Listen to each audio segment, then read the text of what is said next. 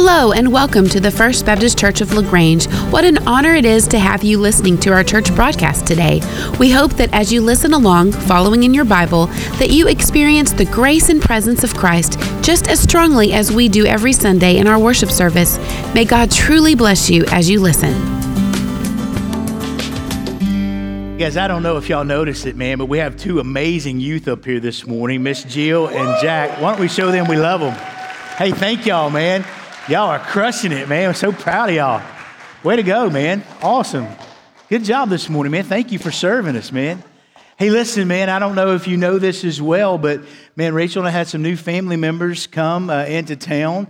Rachel's dad and his wife are Bob and Sue, and they are here this morning, and I don't know, are they still here? Where you at, folks? I can't find. There you are. Hey, today is their 24th anniversary.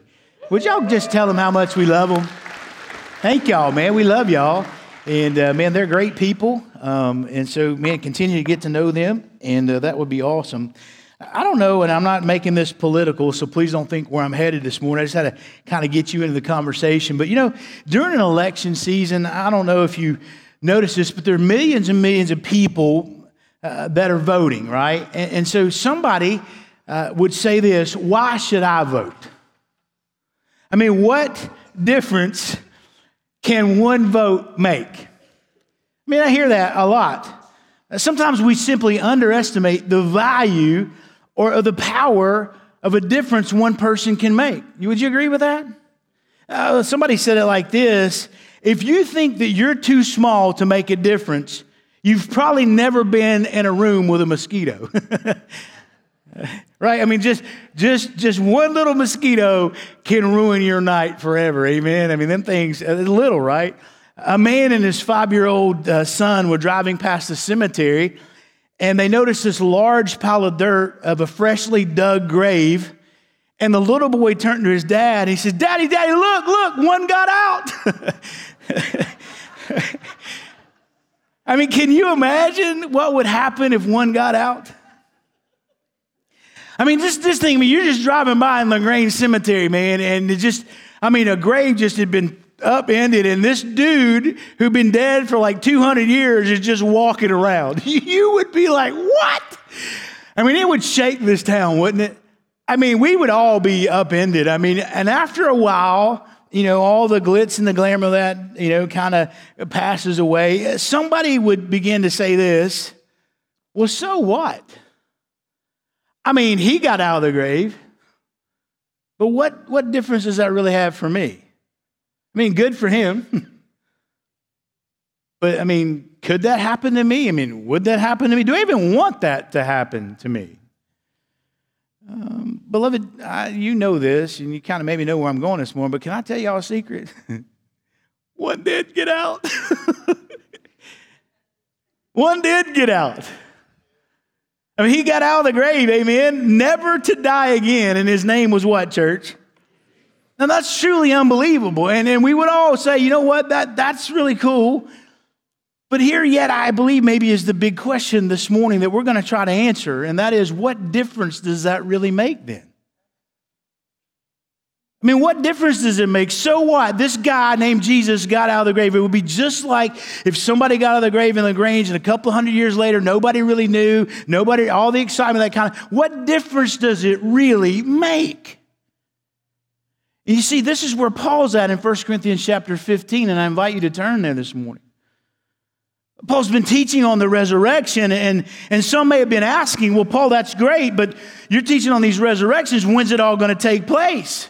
When's mine going to take place? I mean, really, Paul, what difference did Jesus' resurrection really make to the people living in Corinth? Because again, you have to remember that Greek philosophy had dominated the church. They were there in Greece. They were there, and Greek philosophy from Plato and Aristotle and Socrates and all those philosophers taught that the body was evil.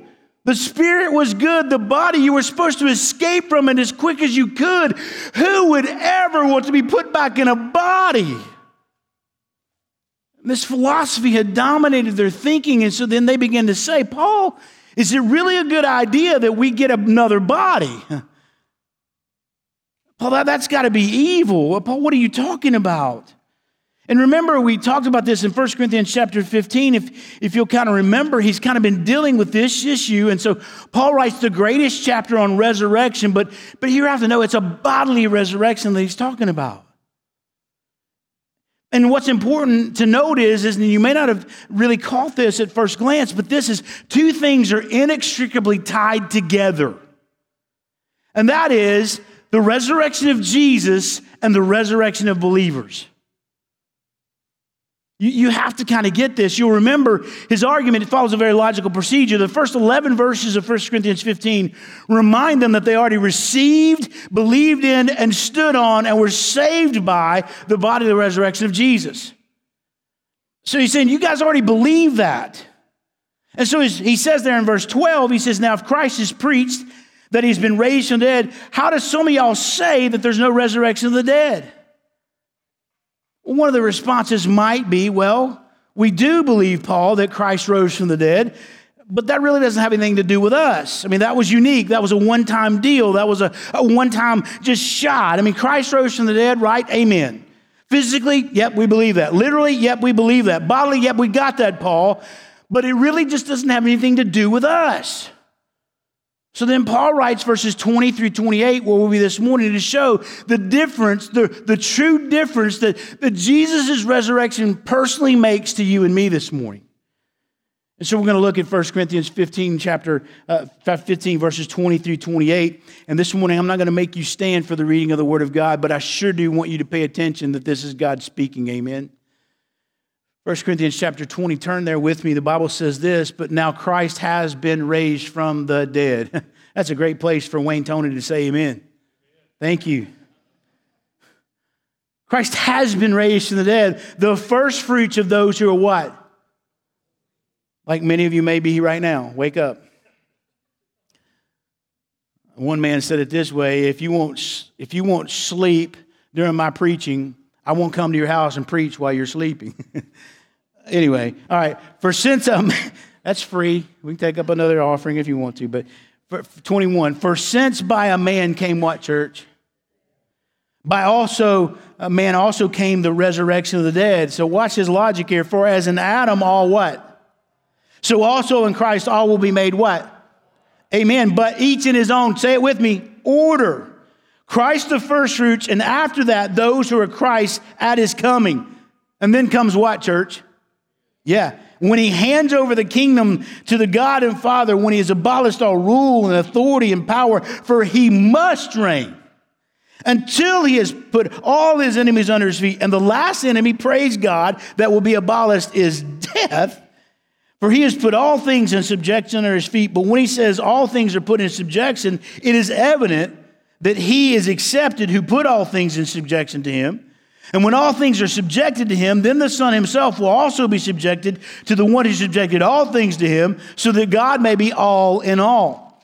Now listen, there are two things, two ways that Paul's going to teach us that the resurrection makes a difference in our lives. I do not have time to cover both of them today, but we're going to cover one. So come back next week for a second dose, amen?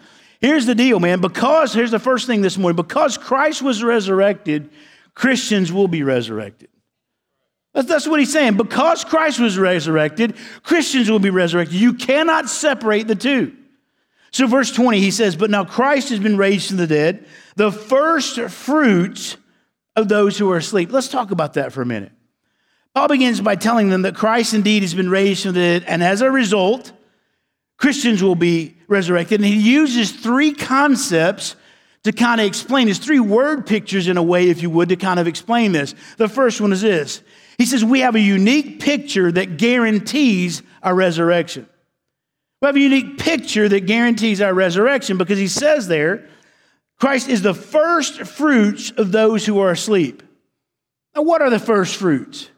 Well, Leviticus chapter 3 required that before the harvest could be made, you had to cut down the first fruits of the barley of the crop, and you had to bring it in a sheaf and present it to the priest to be offered before the Lord. Before the harvest of the rest of the crop, the first fruits are just a small token. Before that could be taken in, the first fruits had to be given. And one of the points Paul is making here is that just as the full harvest could never be made until the first fruits was given, so you and I will never be raised unless Christ was first raised. And at the resurrection of Christ, he comes out of the grave, and he offers himself to God as a first fruits, and then in that offering, he secures for us our resurrection. The first fruits is a picture of the coming harvest. The resurrection of Christ was a picture of the coming resurrection of believers. So let's go just a little bit deeper, though, with the picture that Paul is using. There's a sequence of events of the first fruits, right? First of all, the lamb, the perfect lamb, the Passover lamb without spot or without blemish will be slain at Passover time.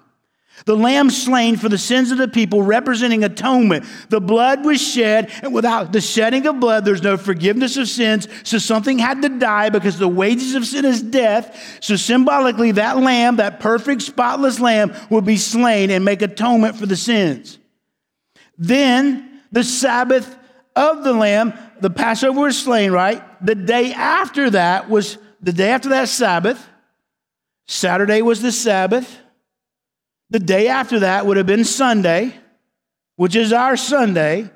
That's when the first fruits would be offered. So that was a sign to signify that the entire harvest belonged to the Lord and the rest of the harvest was coming. In other words, pay attention to this. The Lord Jesus, as John the Baptist said, is the lamb slain before the foundation of the world. The Lamb of God who would take away the sins of the world. That perfect, spotless, just pure, holy lamb was Jesus. And he would be slain on the Passover.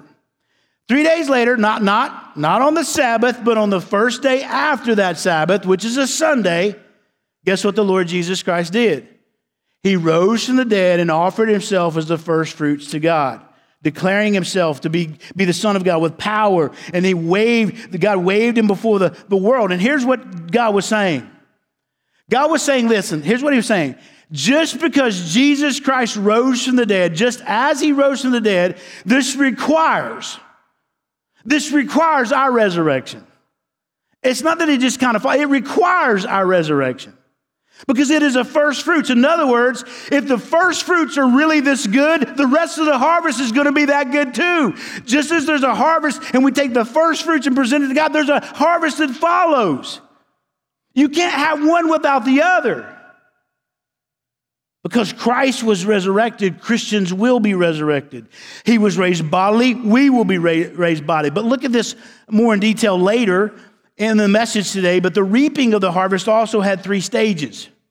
It began with the first fruits, and then it went to the harvest, and then it went to the gleanings.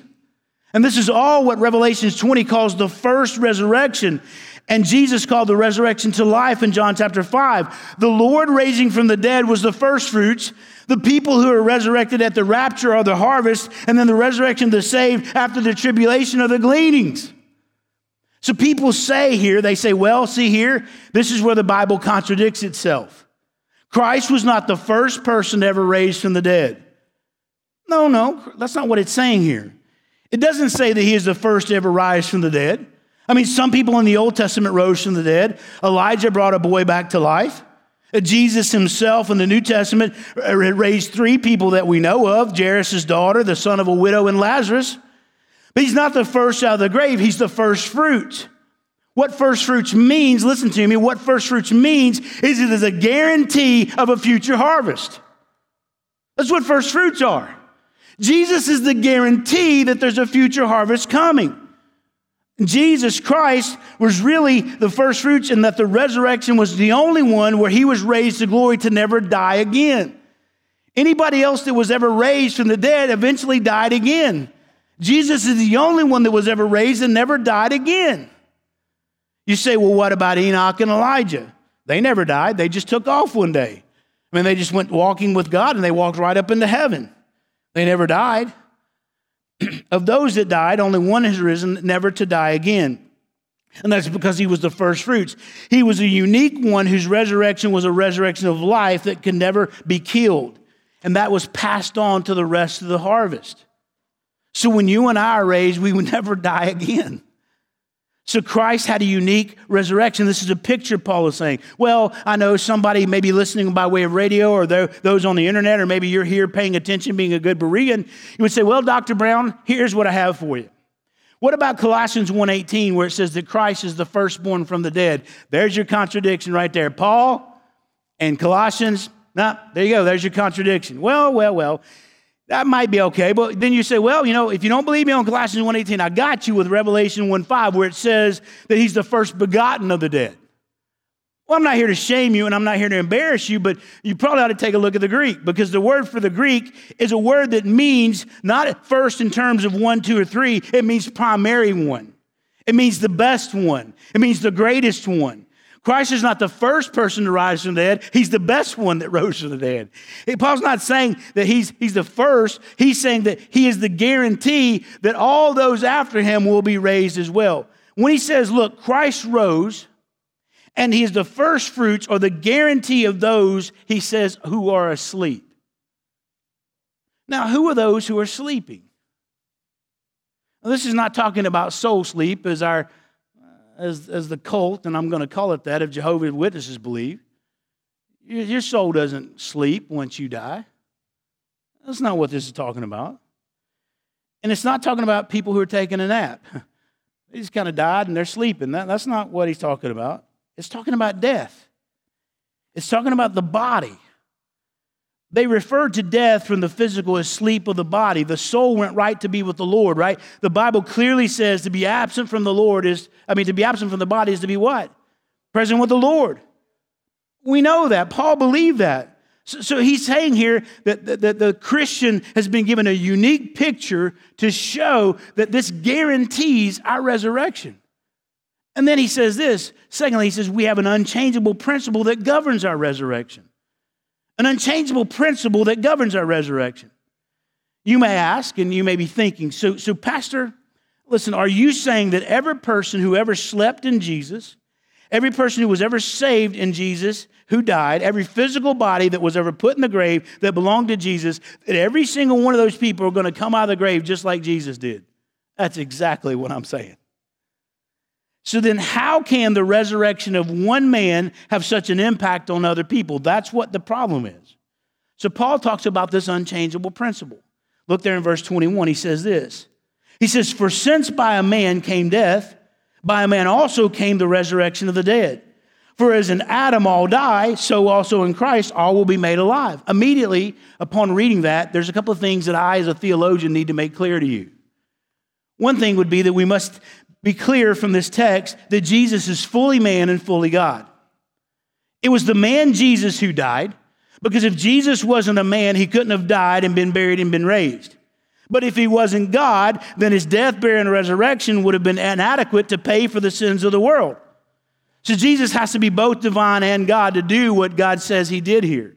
Another thing we need to make clear, very carefully, we need to make clear that the origin of sin can never be attributed to God. The origin of sin can never be attributed to God, because look there, he says, for since by man came death. Did you see that? By means of, by agency of. In other words, it was by and through Adam's sin that man now dies. That's not on God. So then Paul lays out this unchanging principle, and he helps us see that we're currently, right now, either in Adam or we're in Christ. If we're only born once, we're in Adam, and we have a sin nature. And we die because the wages of sin is death. But if we are born again through placing our faith in Christ, we come out of Adam and into Christ. And as a result, we shall live. So then, who was the one man whose act brought death on the human race? Paul doesn't answer that, but we know that from reading Genesis that it was Adam. Do you realize that one man doing one thing doomed us all? God created man, his name was Adam. God created Eve, and then God said to Adam and Eve, he says, hey, don't do that. Eve says, I think I'll do that. Adam said, well, you did it, I think I'll do it too. And they did it, and you know what happened? We're all doomed. The whole lot of us, the whole humanity. That's right, we're all bound up in the seed of Adam. So when Adam sinned, we all fell into sin. When Adam died, we all died. Every one of us was born in the scene of Adam. Every one of us with humanity. Every one of us in humanness. Whoever came into this world as a sinner by birth and by choice because we are like our father Adam. And when he did his one thing, we all went right down the drain with him. And the sinful nature that we now have and the consequences of it have passed on to all mankind. Because one man did one thing, we all pay for it. You're saying that is so unfair. Hang with me. Now, the one act of one man at one time and one point in history affected every other being that ever lived. That's Paul's point. That's a principle. Now, if one man can do one thing and cause death to pass to all men, then why can't one man do another thing and bring life to all men? That's where Paul's going. It's not as bad as you think it is. Well, man, why did Adam? Oh, Adam, he just doomed us all. Well, don't think about it. Adam, there's a new Adam, the last Adam. His name is Jesus, who fixes it all. You can't isolate the resurrection any more than you can isolate the act of Adam. Paul's using an analogy he talks about in Romans chapter 5 later. He says, look, one man brought death, and no Jew would ever argue that. That's a very common belief. They believe as well as we believe that everybody is in the loins of our progenitor Adam. We were all in Adam's loins. We don't have a problem with that. We don't believe in being guilty because of that. We're all sinners, and the death principle, because we've all sinned in Adam, we're all caught up in this thing. Nobody in this room would say that you have never sinned, right? I mean, apple trees beget other apple trees, horses beget other horses. Guess what Adams beget? They beget other Adams. They beget other sinners. Sinners beget other sinners, friends. But verse 22, he says this, for as in Adam all die, so also in Christ all will be made alive. Now listen, I need to clarify some things here because looking at it textually, you may not see it in the English, but in the Greek, it's very prominently clear, and you have to remember this. A.T. Robertson is a Greek theologian, and I borrow this from him, and it's so eye-opening. He calls what's happening here a frequentive or an iterative present. In other words, like there, it says this, better translated, it would be this. It would be this, just as in Adam, all continue to die. Right? That makes a difference on how you read that. But see, what you may not have noticed is it's also in the active voice, which means that the subject is doing the acting. In other words, death is a result of man's own doing. But then the other verb, so in Christ will be made alive, that's passive. In other words, the subject doesn't have anything to do with bringing himself to life. Another person acted on that to bring that person to life. So we got ourselves into trouble and into blame, but God loved us so much, he got us out of our trouble and put it all on himself. That's crazy to me. We have to understand this. We have to constantly understand. So as in Adam all die. Let's talk about that theologically for a moment. Let me show you something that I think may help you understand really what's going on. When Adam and Eve sinned, and really what was happening, what they were passing along, and how it affected Adam and Eve. Some of us think Adam and Eve just sinned and they could care less for what happened to the rest of the human race. I want to show you that it really mattered to them. I want to show you that they knew what they were doing. Because there are some things that God had made clear to them, and they were expecting it. So think about this theologically for a moment, if you will. As long as there was access to the tree of life in the garden, man didn't face the prospect of physically dying. That's one of the reasons God had to put the cherubim on there to keep them from getting into the garden, because if they got back in and ate the tree of life, they would continue to live. So God said, no, I told you were going to die. You're going to die physically because you can't get to the tree of life, and you're dead spiritually because you can't get back to me. But think about this. In Genesis chapter 3, we have one perspective that's different than the perspective of Genesis chapter 2. The last part of Genesis chapter 2 states, and you can read this, that the man and woman were naked and unashamed. In Genesis 3, after they sinned, the Bible tells us that they were ashamed of their nakedness and attempted to cover their nakedness. Now, you guys know this. I need to point this out to you. They were not ashamed because they were naked. They weren't ashamed in the sense of the sexual union that they were experiencing. That's not where the shame came in. God has a high view of sex between couples. You just married couples. God married biological male and female couples. God takes great joy in that. So the shame is not because of something nasty that happened in the sexual act. That's not what he's talking about here. But I borrow this from my from my professor in seminary who first taught me this, and I'm going to show it to you. The first couple realized that they had passed the sentence of death upon all their prosperity through their sexual act. The very organs that they had used to perpetuate the human race, those became objects of shame to them because they knew that now every person that they ever gave birth to would die. They knew that their sinful disobedience would be passed on to every single one of their children. And their shame was in constantly reproducing both the sin and its consequences, and namely death. So Adam and Eve, when they were ashamed, it wasn't just because they had sinned and it just affected them. They were ashamed and felt the weight of that because they knew that in every single child they would have, and for the rest of the human race, they were all doomed to die. Can you imagine the weight of that? Being responsible for that? So then what exactly was passed on? Well, basically and simply put, we have a sinful nature that inclines us to sin. And now every human being follows in the footsteps of Adam and willfully sins against God. Thus man also faces the consequences of that sin. Just as we are in Adam, we all die. Therefore, listen to me. For a man to live, he now needs a new nature. The new nature can only come by having a new birth, because if you're born into Adam, you die. So you have to be born again to live. And that's where the last Adam comes into place. His name is Jesus, because as an Adam, we all die, but through the new birth in Christ, we all can live. I don't think anyone has a problem believing or agreeing that we all die. I don't think anybody struggles with that. You can't fight the fact that you're going to die. You can't deny the fact that you're going to die.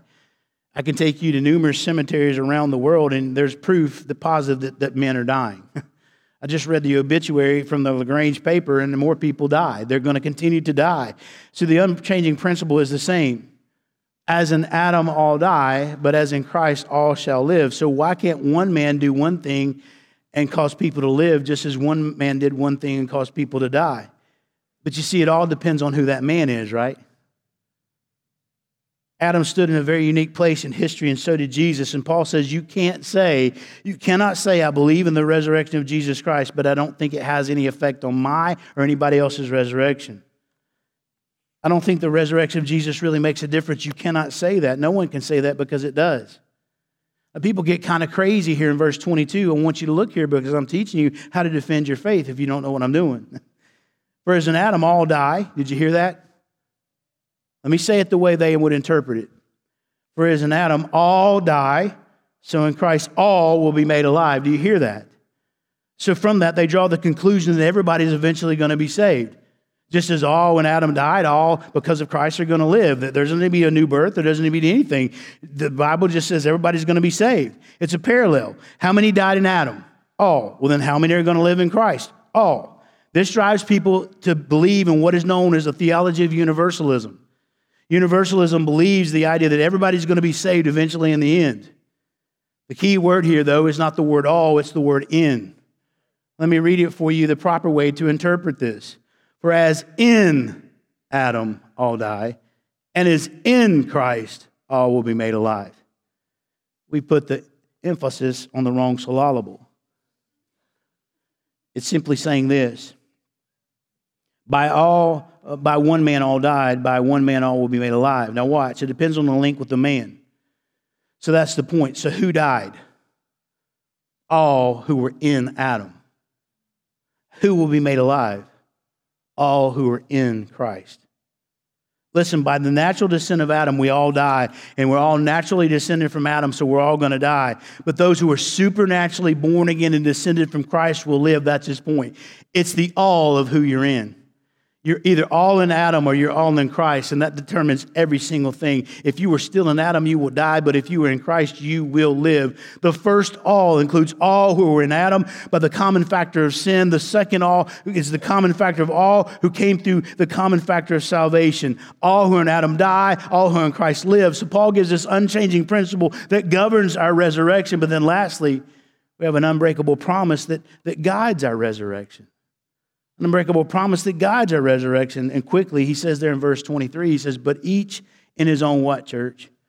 Order. He says, Christ the first fruits, and after that, those who are Christ, there's the modifier, not everybody, but those who are Christ at his what? Coming.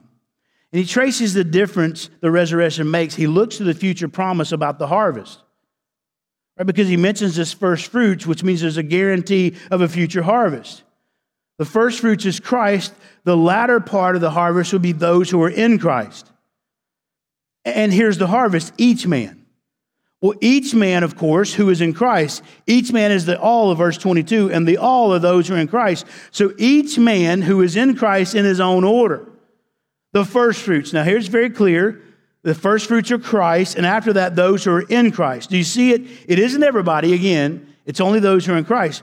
So first Christ, that's the first fruits, and after that, and so you have to understand in the Greek, when it says after that, it means there's going to be some time. After that, not immediately after that. It would use a different Greek word for that to mean immediately. It doesn't use that word. It says after that, meaning after some time. After that, an unresolved time gap, none of us know. Even Jesus himself didn't know. But after this period of time, after this separation, then they who are Christ are going to be resurrected at his coming. So when Jesus rose from the dead as the first fruits, right? We've seen that. And when he rose out of the grave, he guaranteed that after a time gap, that those who are in Christ would also come out of the grave. And so when's that going to be? At his coming. And when Jesus comes, the word incidentally means coming. It means coming beside of. That's the parousia.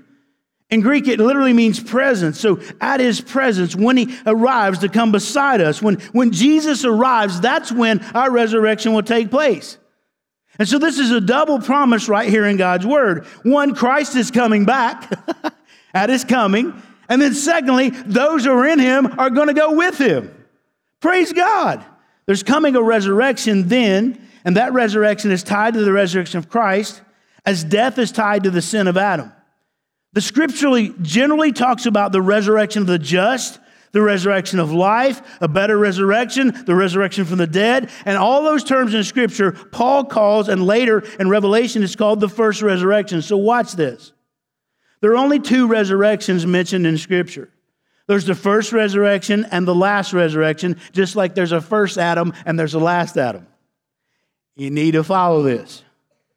The first resurrection is the resurrection of the just and the redeemed because they will be made alive in Christ. The second resurrection is for the unjust and the condemned because those are still in Adam and they all die. The first resurrection of the just, the second resurrection of the condemned, Paul says each in his own order. Again, this refers to a time gap in the order of things. So the first resurrection has an order made up of four parts that we see from the Scripture. So part one is the resurrection. Part one of this four-part thing is the resurrection of Christ. Part two is the resurrection of the church. The church will be resurrected at his coming. And scripturally, I believe that means at the rapture. 1 Thessalonians 4:13 through 18 says this, but we don't want you to be uninformed, brothers and sisters, about those who are what? Because that's what this text says here. It uses the same word, those who were asleep, so that you will not grieve as indeed the rest of mankind who have no hope. For if we believe that Jesus died and rose from the dead, so also God will bring with him those who have fallen asleep through Jesus. For we say this to you by word of the Lord, that we who are alive and remain until the coming of the Lord will not precede those who have fallen asleep. The Lord himself will descend from heaven with a shout and the voice of the archangel and the trumpet of God, and the dead in Christ will rise when? First. Then we who are alive and who remain will be caught up together with them in the clouds to meet the Lord in the air, and so we'll always be with the Lord. Therefore, comfort one another with these words. That's a resurrection, folks.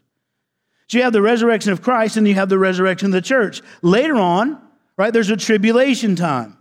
And during that tribulation time, there's judgment and slaughter and horrible kinds of things going on. And a lot of people die in that resurrection, don't they? In that tribulation. A lot of people are going to die during the tribulation, but did you know that people are going to come to Christ during the tribulation? People are going to, the witnesses are going to go out and people are going to come to Jesus during that tribulation. And guess what?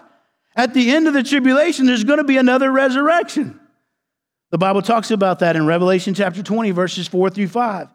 Then I saw thrones and they that sat on them, and judgment was given to them. And I saw the souls of those who had been beheaded. This is during the tribulation. Because of their testimony of Jesus and because of the word of God and because those who not worship the beast or his image and did not receive the mark on their foreheads and on their hands, they came to life and they did what? They reigned with Christ for 1,000 years. The rest of the dead did not come to life until the 10,000 years were completed. This is the first resurrection. It says there was a resurrection of souls beheaded for the witness of Jesus, and they were raised to life to reign with Christ. So then here's what you have. The resurrection of Christ, then the resurrection of the church, and then the resurrection of those after the tribulation.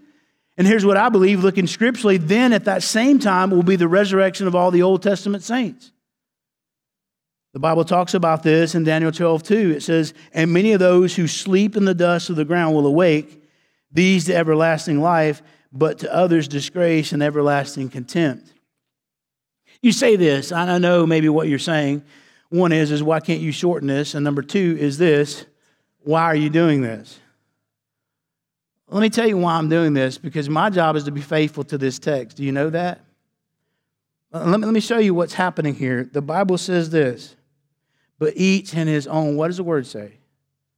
His order. If you don't know the order, I'm not helping you understand the text.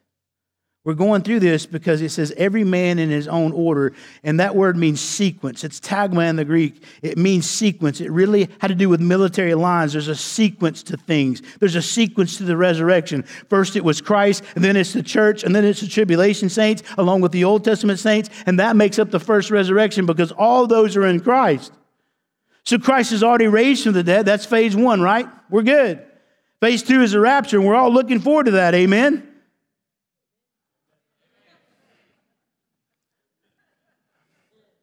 We need to resurrect in this morning because obviously you've fallen asleep. We're looking forward to the rapture, amen? Doesn't matter when it happens, we're looking forward to it, amen? Amen. All right, praise God. Y'all with me now. And then guess what? After that, there's going to be a tribulation, and then God's going to raise up all those saints too, amen? Aren't you looking forward to hanging out with people who go through the tribulation? They're going to have some stories to tell. What about the Old Testament saints? Anybody want to meet some of those guys? Holy cow, I can't wait. But then check this out. There's one more, of course, and that's the second resurrection. Right? And that's the end of the kingdom because he talked about there's a millennial kingdom that fathers the tribulation. Because those saints are going to come back and reign for 1,000 years, and at the end of that 1,000 years, there's another resurrection. And guess who that's for? That's for all those who are in Adam. And that's a resurrection not to life. That's a resurrection to eternal punishment and death. That is a resurrection where you will forever be put in a physical body suited for eternal death. The Bible talks about it in John chapter 5, verse 29. Jesus said, and they will come out, and those who did the good deeds to a resurrection of life, and those who committed the bad deeds to a resurrection of judgment. Revelation 20, verse 5 and 13 says this, the rest of the dead did not come to life until the 1,000 years were completed. And that's the first resurrection. Then in verse 13 he says this, and the sea gave up the dead who were in it, and death and Hades gave up the dead who were in them, and they were judged, each one of them according to their deeds. Now listen, the Bible then says that the devil and all of his demons and all those who are in Adam will be cast into the lake of fire, and forever they shall be. I don't say that with a smile on my face. I want you to know I say that with deep conviction in my heart that I would never want anybody to go there. See, because of Christ's resurrection, church, please listen to me. Every single person in this room will be resurrected. You will either be resurrected to spend eternity with Jesus, or you will be resurrected to spend eternity in hell. The resurrection of Christ makes all the difference. Just as God promised the Messiah would come, he came. And just as Christ promised his resurrection, he was raised. And just as Christ promises coming again, he will. And just as Christ has promised our resurrection, he will raise us up. It is an unbreakable promise. You can't stop it, and neither can I. Just as Christ was resurrected, Christians will be resurrected. That's Paul's first thing. And what a difference the resurrection makes, amen? Brother Nathan, would you come, and those who will be playing with you? See, what we've learned this morning is that because Christ was resurrected, Christians will be resurrected. We have a picture that guarantees it. We have an unchangeable principle that governs it, and we have an unbreakable promise that guides us through how it's going to happen. But did you know something else that really makes a difference? I was reading, and you may have saw this at one point in your life, but I was reading through some things, and I found this old epitaph of a tombstone, and it had these words on it.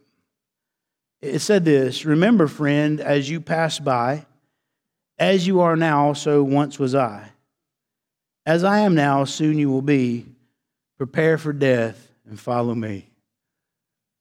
And somebody in handwriting wrote these words below that: "To follow you, I'm not content until I know which way you went."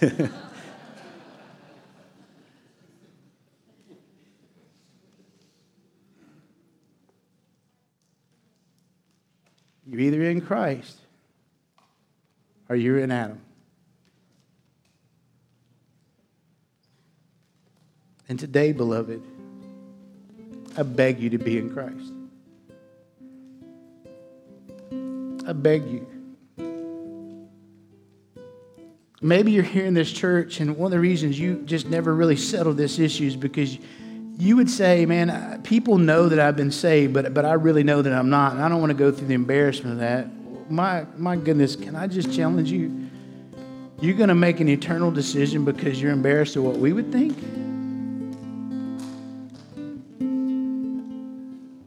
Beloved, if you do not know for sure that you are in Christ, today is the day you can make that choice. I want you to have life. But Jesus wants it even more. See, He loves you. Something I was reminding our adult Bible study this morning is, listen, now this might be news for you, but Jesus Christ still loves people who are in hell. Do you know that? God's not some vindictive king that just takes joy in just sending people to hell. That's not who He is. God never stops loving people, whether they're in heaven or hell, but it breaks His heart that they are in hell.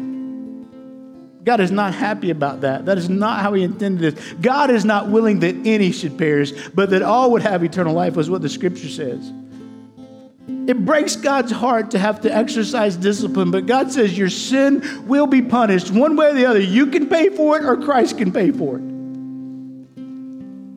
And beloved, that's the decision we've all got to make. Will I receive the love of God for me, that while I am a sinner, that Jesus Christ would die for me? And then He would give me life eternally, that one day I'm going to be resurrected, given a new body suited for heaven, and spend eternity with Him. This life is so short compared to what we've got. Amen? Nancy, one day, there's no more cancer ever. One day, brother, there's no more Parkinson's. Do you know that? It's coming. One day. One day.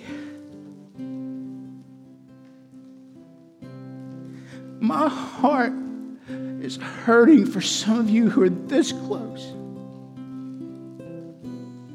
And you don't know the joy that I know because you've let the church and other people just think this is all about rules and behavior management. And it is not.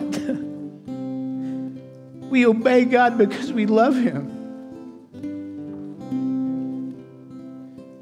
You're trying to be judgmental freaks, just managing people's behavior and condemning people to hell. That isn't our job to do. To tell people about life. How to be more moral. There's a lot of people in the world that are more moral than Christians. This isn't about behavior. This is about dead people coming to life. So are you in Christ this morning? That's my question to you. Because if you're not, Christ wants you to be in Him and come out of Adam, come out of death in the kingdom of His marvelous light and life. Jesus said, "I come that you may have life and have it abundantly." That's His promise to you. I wonder if you would rise to your feet, and I'm going to pray, and Justin and some others will be here. We'll receive you and pray with you. Lord God, today, would it be the day of salvation? Today, would it be the day that some step over the line? God, would you move in this place in your holiness, and Holy Spirit, consume us. Because before the throne of God, we have one perfect plea. And that's Jesus has paid it all. Bless us now, Lord, in Jesus' name. Amen.